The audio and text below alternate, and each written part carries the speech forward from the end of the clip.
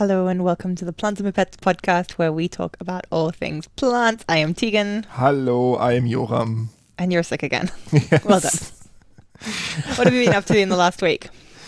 I was sick. We had some storms. I was cleaning up some of the stuff that flew in our garden, but not that much. We were lucky.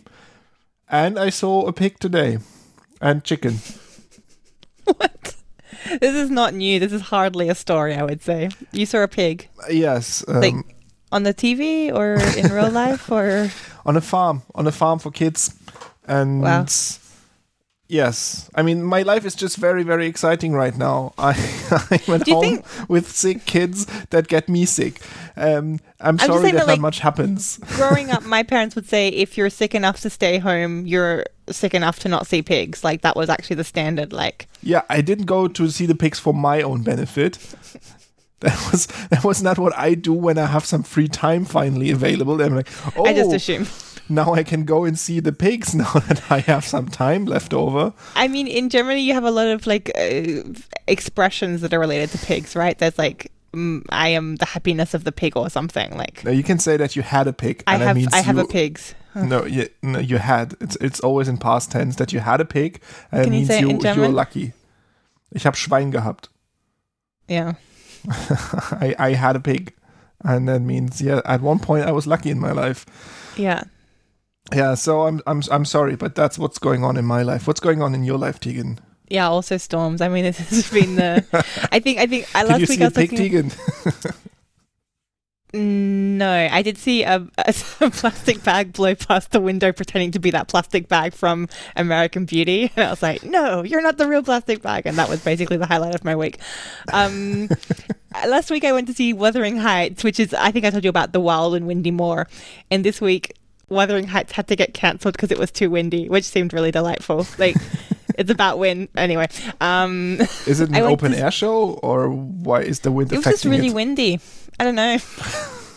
I think this country is a little bit sort of like balancing on tenterhooks. Like, they have a sign on the train saying like leaves sometimes fall on the tracks and then we have to stop the trains, and surely that's a seasonal thing that happens for like 3 months a year. Like, that's called autumn, and then leaves fall.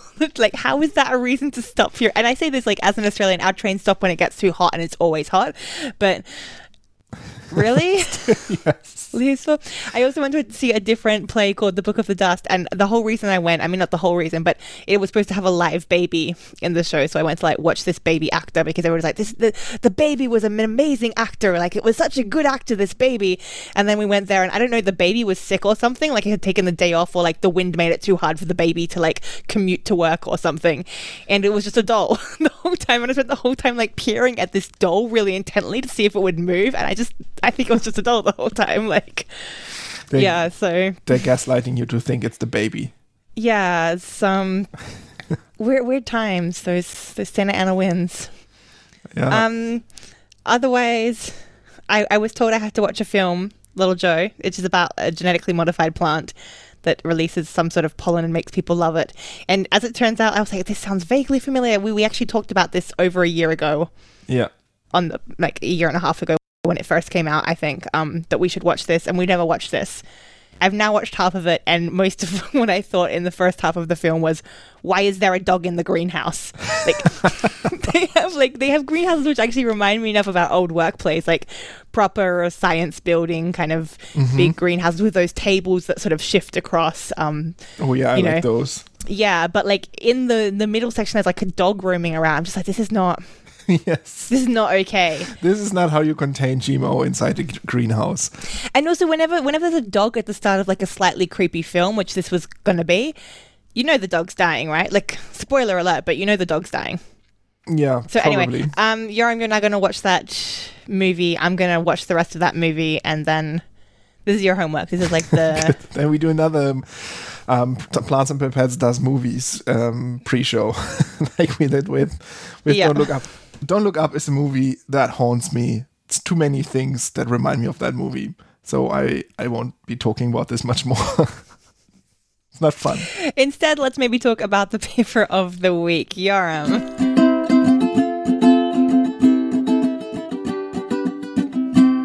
the paper of the week. This week's paper is something I found in Science Advances, a 2.4 angstrom structure of the double-ring Gemmatimonas phototrophica photosystem. I took a screenshot, but I made it too small to read the name, so wait for me, whalers. By Pujiang and from the lab of Michal Kubicek. And from the labs, I think, there's a two-steer click thing, School of Biosciences, University of Sheffield. It's a structure paper. These are often a little bit dry.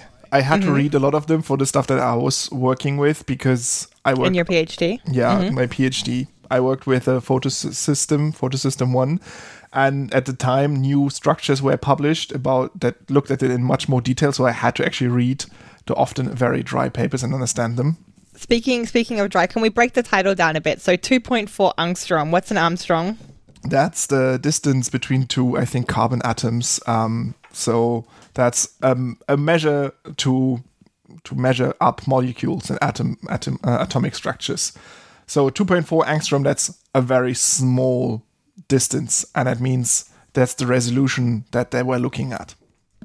Yeah, so basically the lower that number, the higher quality the structure, because you've zoomed in more. Yeah. It's equal to 10 to the negative 10 meters, 1/10 billionth of a meter, 100 millionth of a centimeter. It's a very small amount, really, really tiny. And then, so we had the 2.4 angstrom structure of the double ring.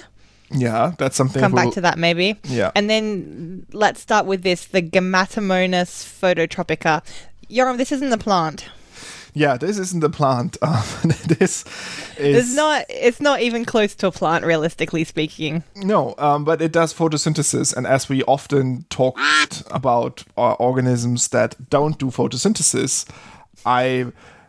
in a sort of inverted way, looked at this and this does photosynthesis, therefore we care about it. Okay, that seems fair. This is actually a bacterium. And bacteria were also important for plants, right? I mean, there's the whole story of how plants actually learned how to do photosynthesis. Do you want me to tell the story? Yes, please tell the story because I forgot the details. Once upon a time, there was a single-celled organism called Fred, and he had already taken up a protobacteria, which was becoming a symbiont. It then became an organelle called the mitochondria. So Fred was already a single cell who had a mitochondria. And over time, Fred ran across a cyanobacteria, a small green bacteria that was doing photosynthesis. And Fred decided to eat that bacteria. But unfortunately, Fred did not realize he was very full and he could not digest that bacteria. So instead, it sat inside him and it became an endosymbiont. So a friend inside him. And then over time, it became an organelle called a chloroplast. I think I just actually made that harder to understand than it is from the basic story. You guys, a single cell took up a green thing that was a bacteria, and that green thing that was a bacteria eventually became the chloroplast. Yeah, it wasn't digested. It hung around and continued to do what it did on its own before. Complex. And the thing about this is the formation, all plants came from that one event, basically. That's kind of the star of the show as far as every green thing you see basically out there, its ancestor is Fred. Yeah, every green multicellular thing that you see. Because if you see... That's a good point, because... if you see green, non-multicellular things, small bacteria... They obviously did not originate from this symbiotic event. They have been there before this event happened, and they're still around today. And these are just bacteria that instead of just eating chemicals and taking their energy from that, they can actually take the energy from sunlight. And there's a couple of different ones, and I had to look this up. And technically, I learned some of this in university, but this is ages ago. There's 5 big classes that are often grouped together for photosynthetic bacteria. There's the cyanobacteria, that is the stuff that we usually know. This in itself is a very diverse group, but they often use chlorophyll as a pigment, and therefore they are green or bluish green, and they are the closest to plants. So you often have stuff that's been researched in cyanobacteria that can be then transferred to some things in plants as well, or some things some other things are very different, but they're often grouped together in research of plants. I was part of a research consortium where some people were looking at cyanobacteria, other people were looking at algae, and some people like me were looking at plants, and we all could learn stuff from one another. So this is sort of the bacteria that are the most interesting to direct plant research, I would say. Yeah, I mean, that's the ancestor is the precursor of the chloroplast, so that's the sort of direct relationship there. On the other hand, we have some other groups, proteobacteria, the purple guys, can't split water, not as cool, but purple. I mean, I don't know anything about this apart from that. Anoxic, they like living where there's no oxygen. Yes, this is a big distinction here. Like the cyanobacteria, they actually produce oxygen in the way they do photosynthesis, and the other guys we have in here often don't, and they're often actually killed by oxygen. So there's also the Heliobacter that makes something that's called bacteriochlorophyll, so a bacterial variant of chlorophyll. They also like to grow without any oxygen, and they can use only photosynthesis as a supplement of their diet, but they can't just live off sunlight alone. And then there's also things like chlorobi, which are green sulfur bacteria that you find in deep sea sediments. They really hate oxygen. That's why they are so far away from oxygen. I wonder how they actually take up light if they are in sea sediments, but this is what I found about them. And then there's a chloroflexi group, which is a very diverse group. It's sort of the other group. All other things that you can't really put in the other boxes, you put it with the chloroflexi. And some of them, they like oxygen, some of them, they don't like it. And yeah, it's sort of a very mixed bag here. But what's important about these is that the photosynthesis works differently, or the photosynthetic machinery, the proteins that they actually do the light capture, they work differently from what we find in plants. So most of the time we have a sort of a simplified bullseye structure. In the center you have something that's called the reaction center that does sort of the magic, and then you have one ring around it. Sorry, by doing the magic, you mean that's where the light's coming in and we're getting some sort of... Yeah, where the energy is transferred from electromagnetic wave energy to... that's maybe too specific, but that's where from sort of physical energy, which is light, you get chemical energy, which then the plant can use. That's in the reaction center.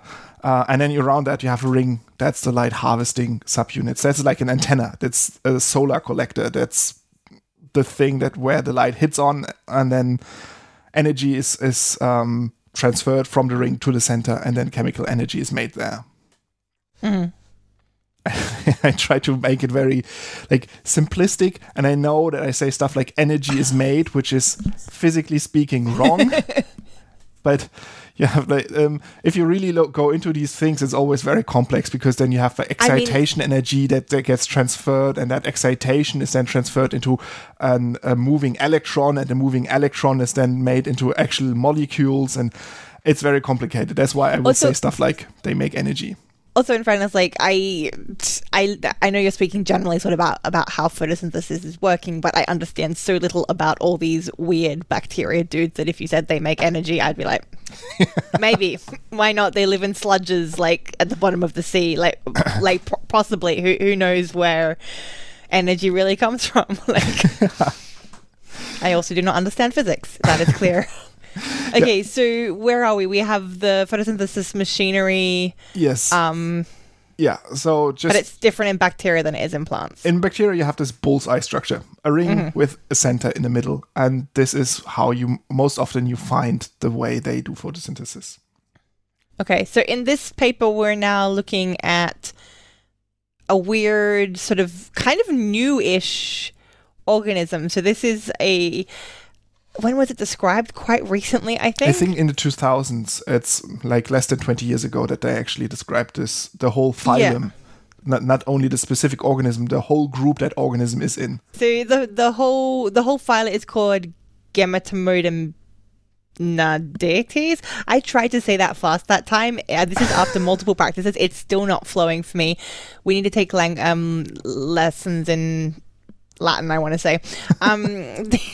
So this and also another phyla was only discovered in the 2000s, and also within the Gemmatimmonadites phyla, not all of the organisms there are able to do photosynthesis, right? Like this is quite a unique species. And you can maybe guess that from the fact that the species name is Gemmatimonas, but then Phototropica. So it's like the guy who can do photosynthesis, right? Yeah. And it's like, it's sort of 20 years or so since it's been discovered. Yeah. And they discovered it actually in a lake, a freshwater lake, which isn't too special, but in the Gobi Desert. So in a rather hostile environment, they found this little bug growing and doing photosynthesis there. I'm just trying to look at the original. Oh, so I think it's discovered by the same group in 2015. So it's really recent, and it's also this Mikhail, who's the lead author here, seems to be the same. Oh, okay. So what they actually did then in the paper is that they isolated the photosynthetic machinery, the actual proteins, isolated those, put them at something like 97 Kelvin, so that's minus 200 degrees Celsius or something like that, into a big machine, into an electron microscope. And then I just looked at the methods to try to understand what's going on. I just remember that I did 20,000 images or movies, they called it, of this protein sample. And from that, with very complicated software algorithms, they could then calculate the actual structure of the thing. And this is what this paper is about. They are describing at great detail, because they have such a high resolution, the structure of this photosynthesis machine. And it's quite interesting. And that's why I picked it, because unlike the regular bacterial type, and also unlike anything that you find in plants, this thing has a double belt of light harvesting antenna around it. So you have, again, this reaction center in the middle where the magic happens, but then you not only have one ring of antenna, you have two rings of antenna that are surrounding the center, that are all collecting the light energy. Okay, what's the purpose of that? Why do they think that's... Why? But why? It changes the color that it can see. It's in the range of 800 nanometers, so that's in the red to far red wavelength. So this additional ring, it extends sort of the qualities of light that this photosystem can see. Okay, so this red and far red, like plants, they don't use this very much for their photosynthesis. They sort of are a little bit blind in these kind of bits. They can maybe see it for some signaling action, so they are able to sense it, but they don't really get any energy from it. Mm-hmm. So the plant, like the longest wavelength that plants usually use for their energy is below 700 nanometers, and this is the bacteria do it at around 800 to 816 to be precise. Okay, so they can see this is like broadening what they can see. So they're seeing like kind of the normal stuff that a plant can see, and I mean not just see, but they use that, but then they're also using this extra red stuff. Yeah. They're in a desert. Aren't they getting enough light? Why do we need extra light? Or that's a good question. I would also imagine that they are able to capture more light. But maybe if they're in the water absorbs light very efficiently, so maybe it's a very muddy environment, or I'm not sure. Or they can grow at greater depth and still get enough light. That's something I think. I tried to look up the organism and see what we know about the organism and how it grows, and there's not much known yet because it's so recent that we discovered it. So I don't know that. I know that this double ring structure, what it does is that it's very stable. It's anchored with multiple proteins very stably together, so that even in the high light it can't be damaged and fall apart very easily. Mm-hmm. And what's also interesting here is that the two rings here, they are made from the same compounds, so the same proteins in there. There's only one additional protein in the outer ring that makes it possible that you have the outer ring here, which is interesting from a sort of construction point of view, that this thing doesn't use a lot of special parts to make this additional structure that you don't find in other bacteria. Instead, it just added one little protein there and was then able to make a second ring and have different properties and more stable properties for its reaction, like his photosynthetic machinery. Do they know specifically where this protein came from? Like, did it evolve from another similar protein with the same species, or did it steal it from a different species, or how did this protein sort of evolve? They say that it evolved within the genus, within not even the genus, within the species. Afterwards, and that's something we haven't talked about yet, is where it actually got all of these proteins, how it became photosynthetic. And as you said, they stole it. I guess it's something we've talked about a little bit on the podcast before, that, you know, to get new genes, you can either sort of make your own, which is often like you duplicate what you've got and then you specialize, like you sort of shift them around a bit and change things.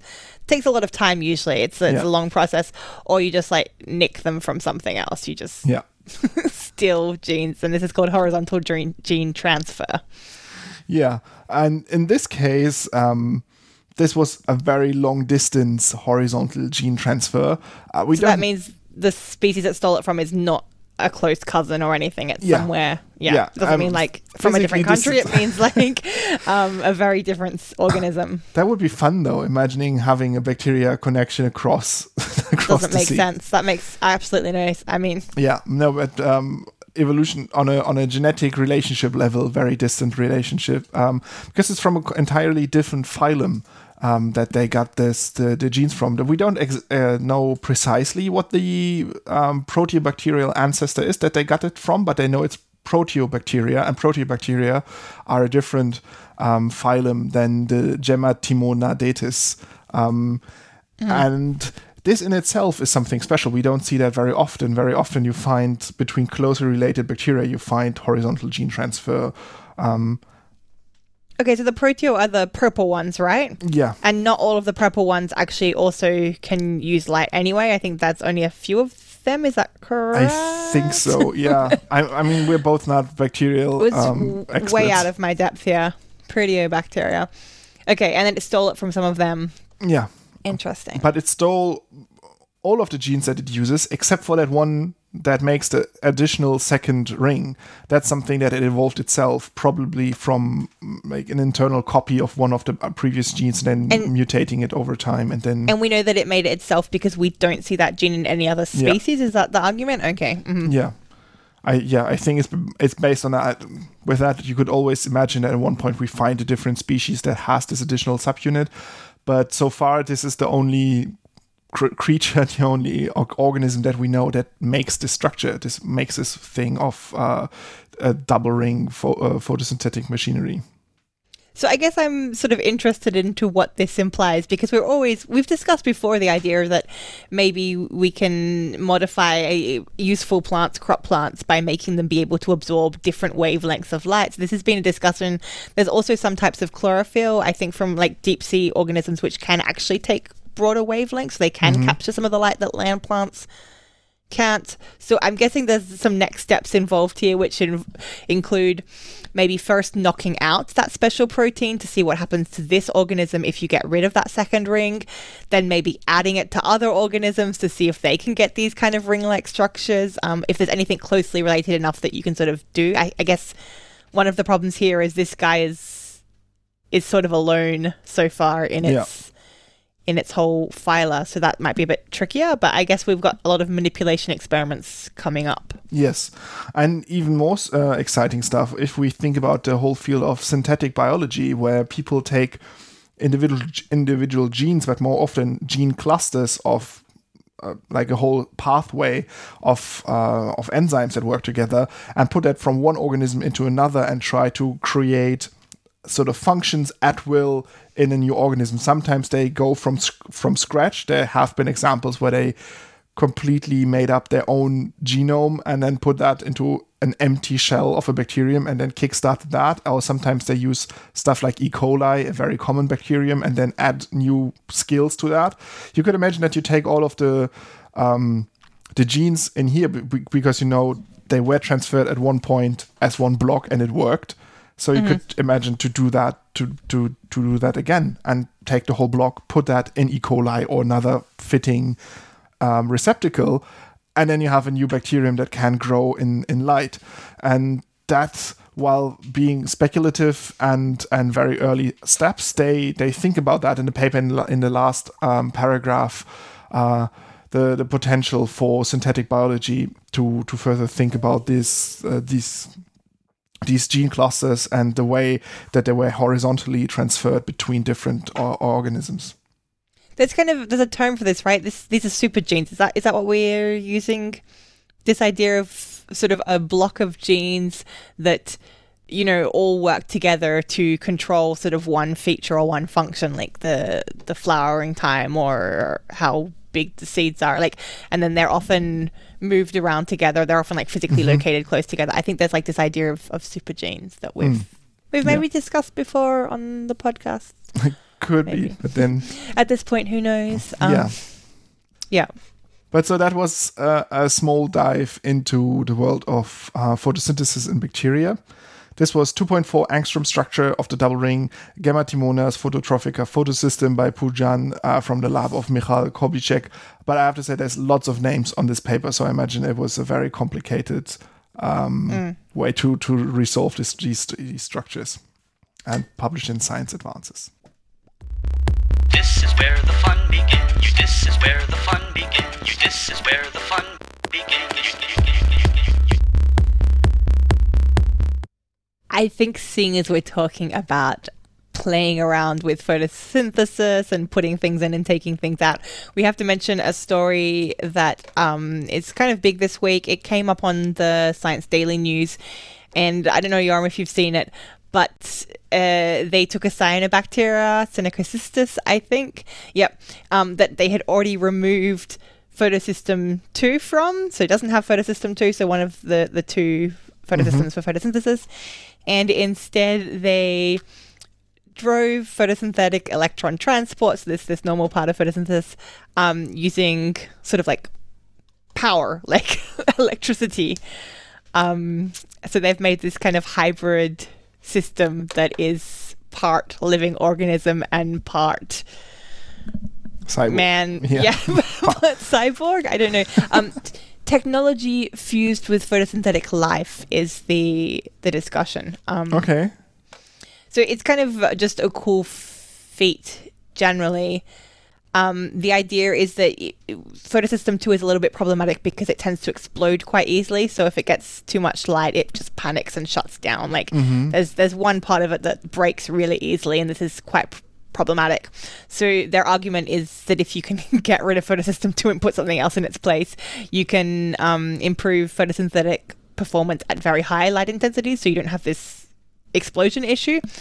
And then another thing that was suggested was that you can actually drive the electricity itself by photovoltaic cells, which do not have the problem that plants and other organisms have with this wavelength. So then the photovoltaic cells themselves can take up almost all wavelengths instead of, ignoring those far red lights. So now you're also widening the wavelengths that can be put into this. Very experimental, really kind of crazy, cool, interesting sort of science. And this came out in the Journal of American Chemical Society this week. And then kind of similar to that, but also completely different, people have they've created organoelectrochemical neurons, so nerve cells that have been... So the nerve and the synapse, it's artificially made, it's sort of printed organic electrochemical transistors, which I'm not sure I can even imagine what that is. I saw a picture, but I'm still a bit what is that? Printed organic electrochemical transistors. Anyway, they hooked those up to a plant to show that you can basically create this artificial neuron structure that then can interact with a living organism and have sort of this stimulus come and then have a response. Guess which plant they used. If you were doing this experiment and you wanted to see a response, what plant would you use? A mimosa. Because pretty close. They used a Venus flytrap, snappy. Yeah, so they're showing that you can send this signal and it will respond, and they get the closing of the Venus flytrap. We can link that, and yes, Yoram, there are videos at the end showing these sort of spikes.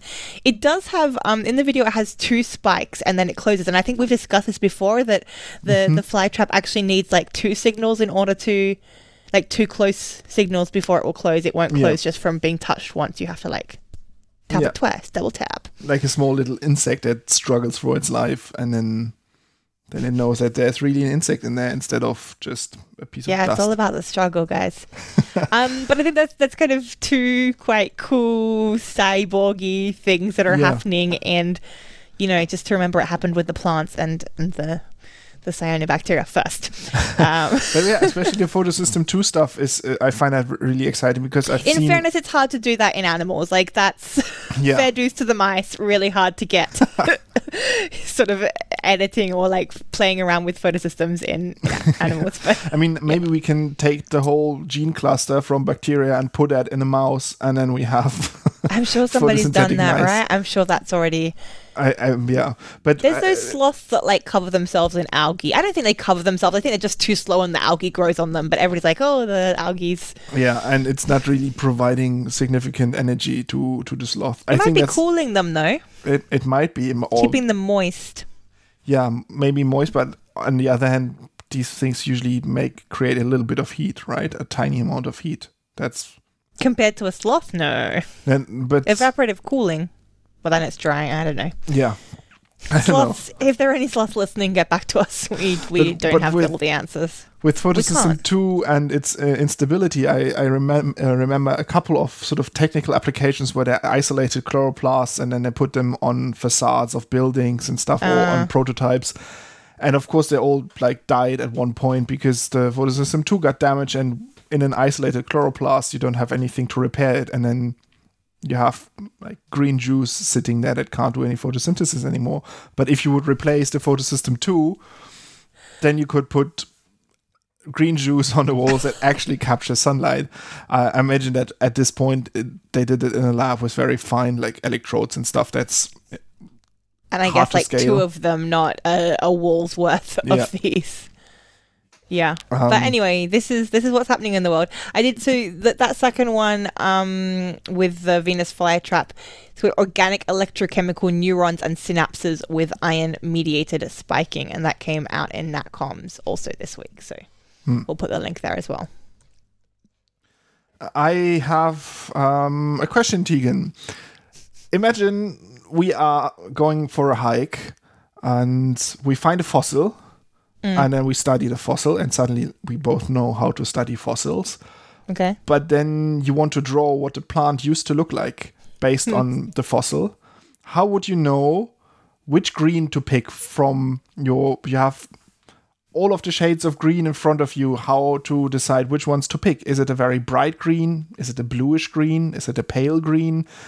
How would you go forward?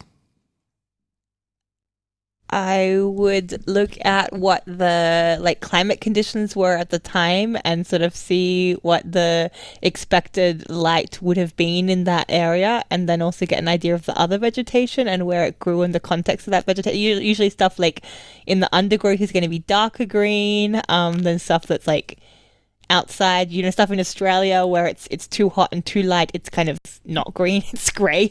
So I would sort of use those climate and bio cues, I guess. But if I didn't have that, I guess I would just pick my favorite green and go with that. And then just tell I think I just even pick a different color and be like, you know what, purple. And then put in really small print. You know how they always have these amazing micrograph pictures and they're in small print false colors, and you're like, oh, I see. So I would just make it something really snazzy and sparkly and be like, yeah, false colors. I mean, it's a good idea to think about the context of the plants. However, often when you find the fossils, it's really hard to distinguish, did they grow together or did they just sediment together and became fossils together? Okay. So that's unfortunately not a really promising road. But so that's wrong. Yeah, but it's something that the people that I'm talking about, so paleobotanists and artists that work together with paleobotanists, is something they really consider when they draw the pictures. how did the plants grow together? What was the context? Was this an understory plant, or was this a small plant growing in an empty field?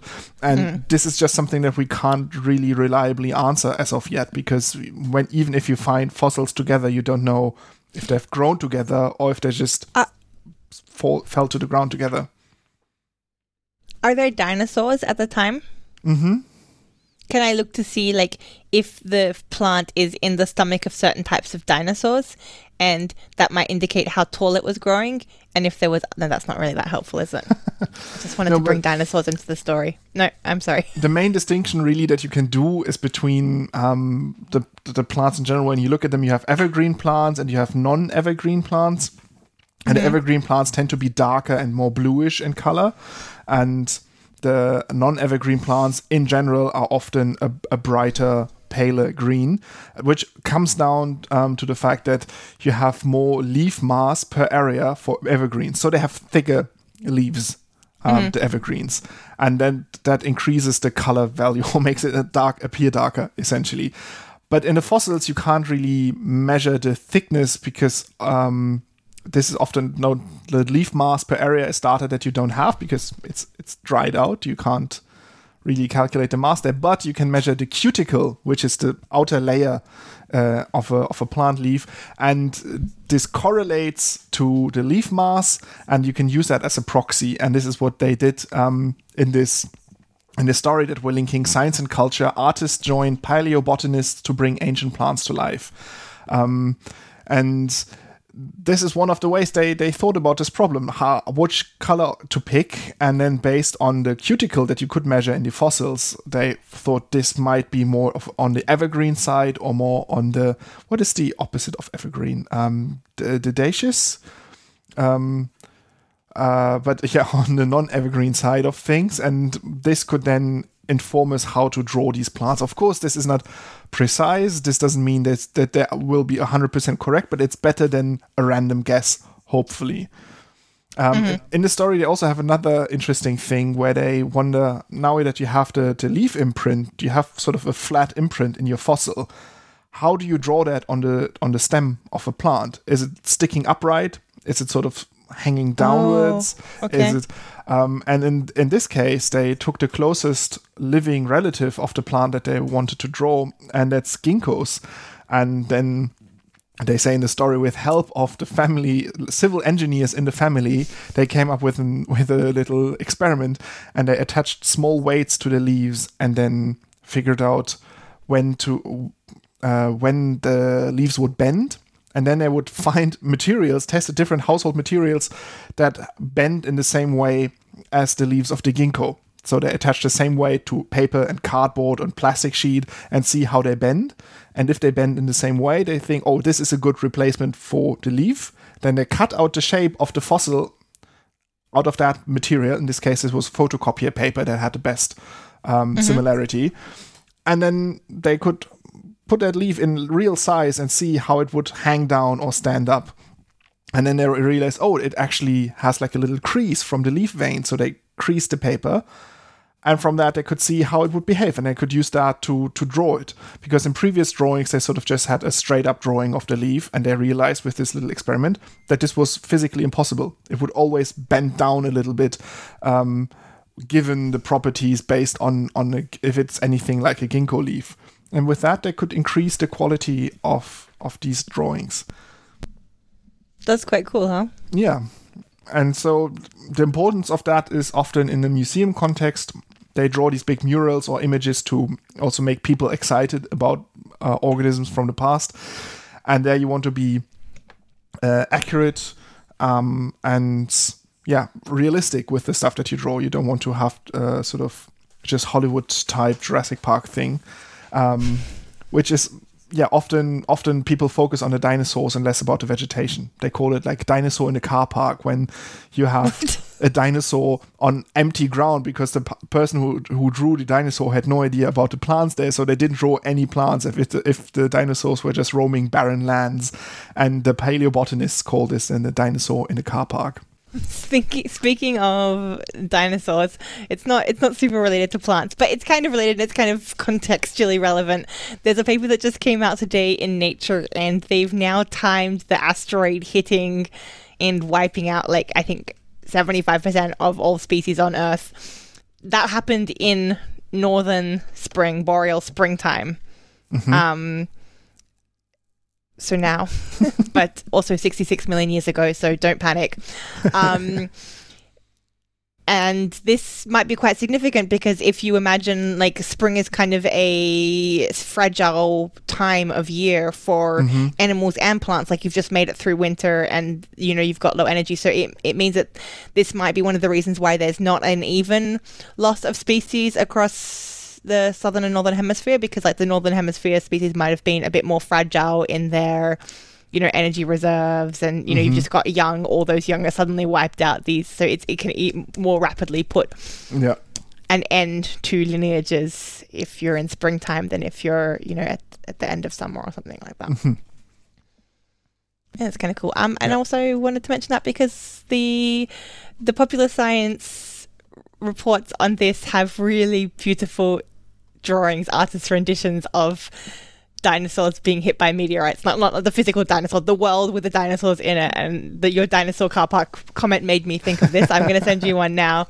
There's a really beautiful one with some pretty spring flowers in the foreground and some bird dinosaur just like crapping himself and running away while hellfire rains down on him or her. So this is one time where, you know, you can read the original article if you want to, but I would really encourage you to go to the pop site because it has the pictures.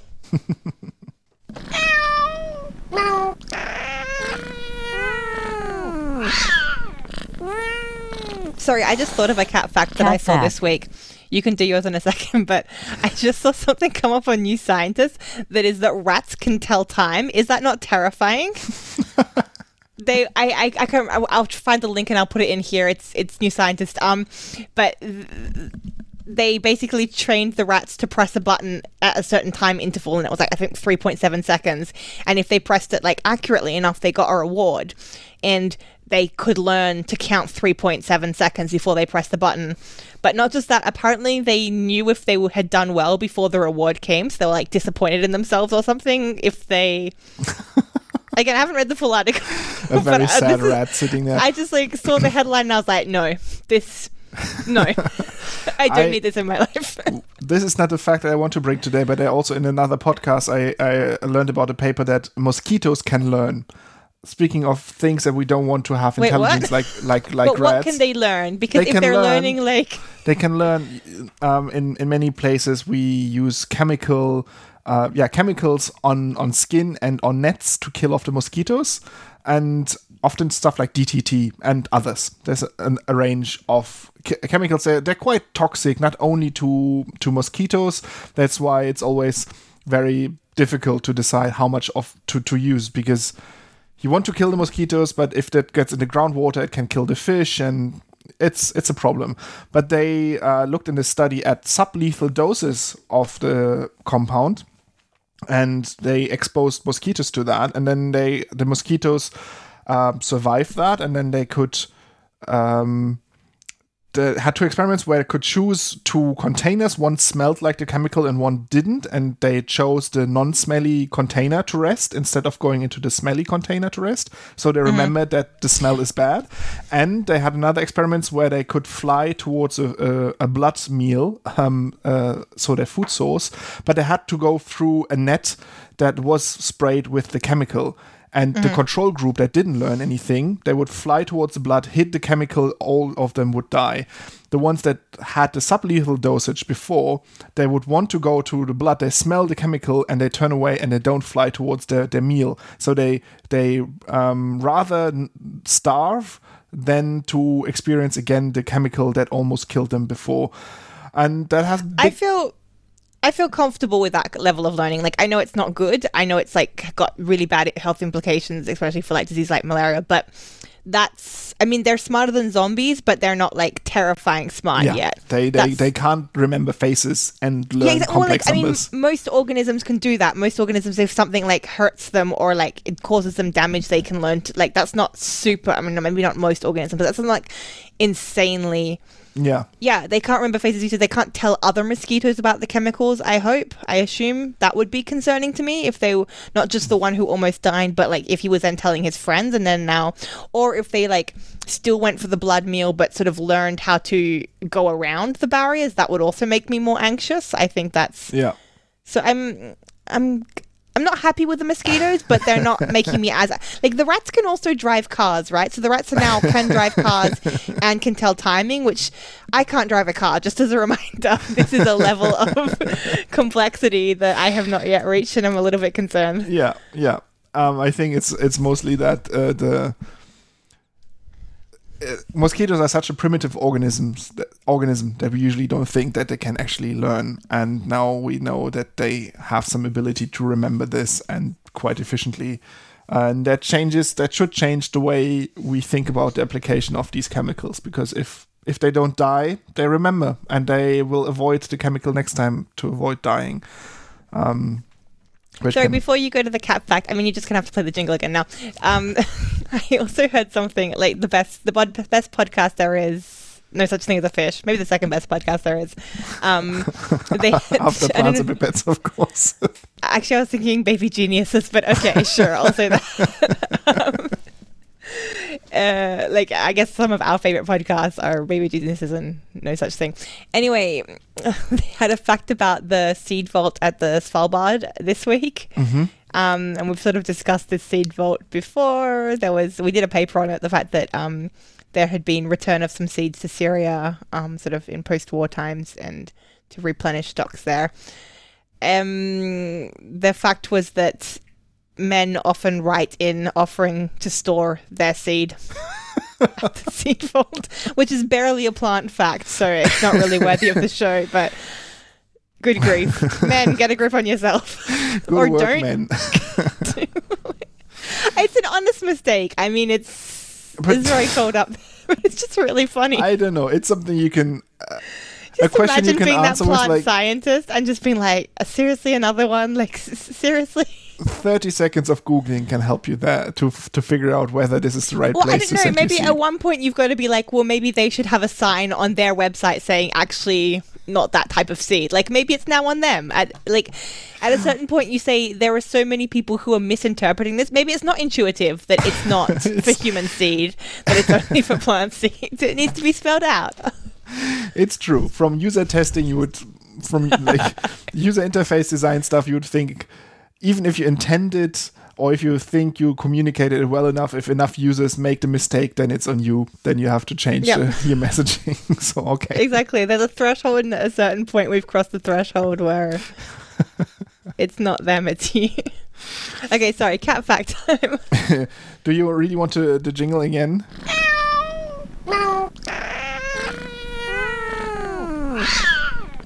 It just drives home the fact Cat even more that this is not about cats. This is about a bird that you are very familiar with, magpies. Is it Australian magpies, though? It's Australian magpies. I think so. Oh, yeah. Whoa. I just clicked on that's definitely an Australian magpie. Click through on the link. Australian magpies, they have a problem that it gets hotter, and this then can kill off their brood, and sometimes only like 10% survive. So that's really problematic. So researchers want to study magpies. The problem is when you want to study birds, you want to track them. But magpies aren't tiny, but they're also not big like an eagle or something where you can strap a phone to it with a GPS on it, and then you can just see on Google Maps where they went. So you need something smaller. And in this case, they designed a new way of putting a little harness on them with a tracker. And then they wanted to test that in a pilot project. And the cool thing about that little tracker thing is... to solve the problem of how to actually get the data off this tracker, because it can't send it over telecommunications, because then it would be larger and need a bigger battery. they have to retrieve the trackers, and they thought, hey, how about we make a cool little magnetic clasp that we can open with a stronger magnet from the outside, similar to the thing you find in like anti-theft stuff, I imagine, like when you buy clothes, and they pull it over the magnetic table to release the thing. I think similar mechanism at play here. So they made like these little backpacks for the magpies, and they trained them to come to a feeding station that would wirelessly or contactless recharge the tracker. So they would sit on this little feeding bay, like that's so cool. Recharge the tracker, and then when the experiment is over, when they would come, a magnet in the charging plate would open the harness and it would fall down, and then they could retrieve it. Sorry, do you know how people are always like, oh, well, actually, if we didn't give so much money to Army, then we wouldn't have all these cool inventions. Imagine if they gave all that freaking Army money to the magpie scientists. This is insanely cool stuff. Like, this is where we should be putting our dollars. Yeah, only problem is that magpies are smarter than us. They put that on 5 birds of different status within the magpie community. They're very communal birds. And they, within minutes or very few hours, they remove the harnesses, but not by themselves, because the birds could not do this by themselves. The harnesses were designed in a way that the bird is stuck with it unless the magnet opens. But other birds help them. And this is weird social behavior that we haven't seen that often in birds yet, that another magpie would come and help them get rid of the tracker, and together they would find a way to like open the clasp and then remove the thing. And independent of the status of the birds, even sort of the alpha birds that they tracked, even they received help, even though sometimes magpies would be scared to approach these sort of dominant birds. But they saw that something off is on them, something that shouldn't be there, and then they decided to help and get rid of the harnesses. And so within the day, the experiment was ruined because the magpies got rid of the harnesses, and they have to now find a new way to conduct the experiment. I mean, this was a pilot project. This was designed to figure out stuff like that, problems like this that could arise. And now they have to go back to a drawing board and figure out how to track magpies without them triggering them helping each other to remove the tracker from their bodies. This is really cool. I think you should definitely click on the link that Yoram's sharing, because there's a magpie staring you down, which is a pretty common thing in Australia, I would say. This is the big fear, not the spiders and the snakes. I think we've discussed this before. But also they have a delightful cartoon showing the birds like taking it off, like getting their backpacks on and getting them off. Yeah. It's really good. Cool. Really cool story, Yarm. I like that. Yeah. I like that as well. And I just imagine all of the cooperative magpies. But also, like, this is a different finding then, right? They wanted to track the magpies, but instead they learned something about their social abilities, that they can help each other, which we didn't know before. So still in this failure, something good happened. I'd say the title is Scientists Attach Tracking Devices to Magpies, but nobody asked the magpies. Yeah. So good. It's just quality reporting. I think with that, we can end the show. Thank you for listening. You can talk to us, send us stuff, give us feedback. You can rate us. Go and rate us. That's always nice. We had a couple of nice ratings in the past. Sorry, I have to make a correction before we end. Okay. I pronounced the name last week wrong. Okay, I said Arcana, I think, and it's Archana. That is all from us today. If you want to find out more, you can go to the website www.plantsandpipets.com to read some stories. You can also speak to me on Facebook sometimes and Instagram more often. It's Plants and Pipettes. At Twitter, you can reach me. That's at PlantsPipettes. And as always, our opening and closing music is Carvana by Philip Gross. Goodbye. Goodbye.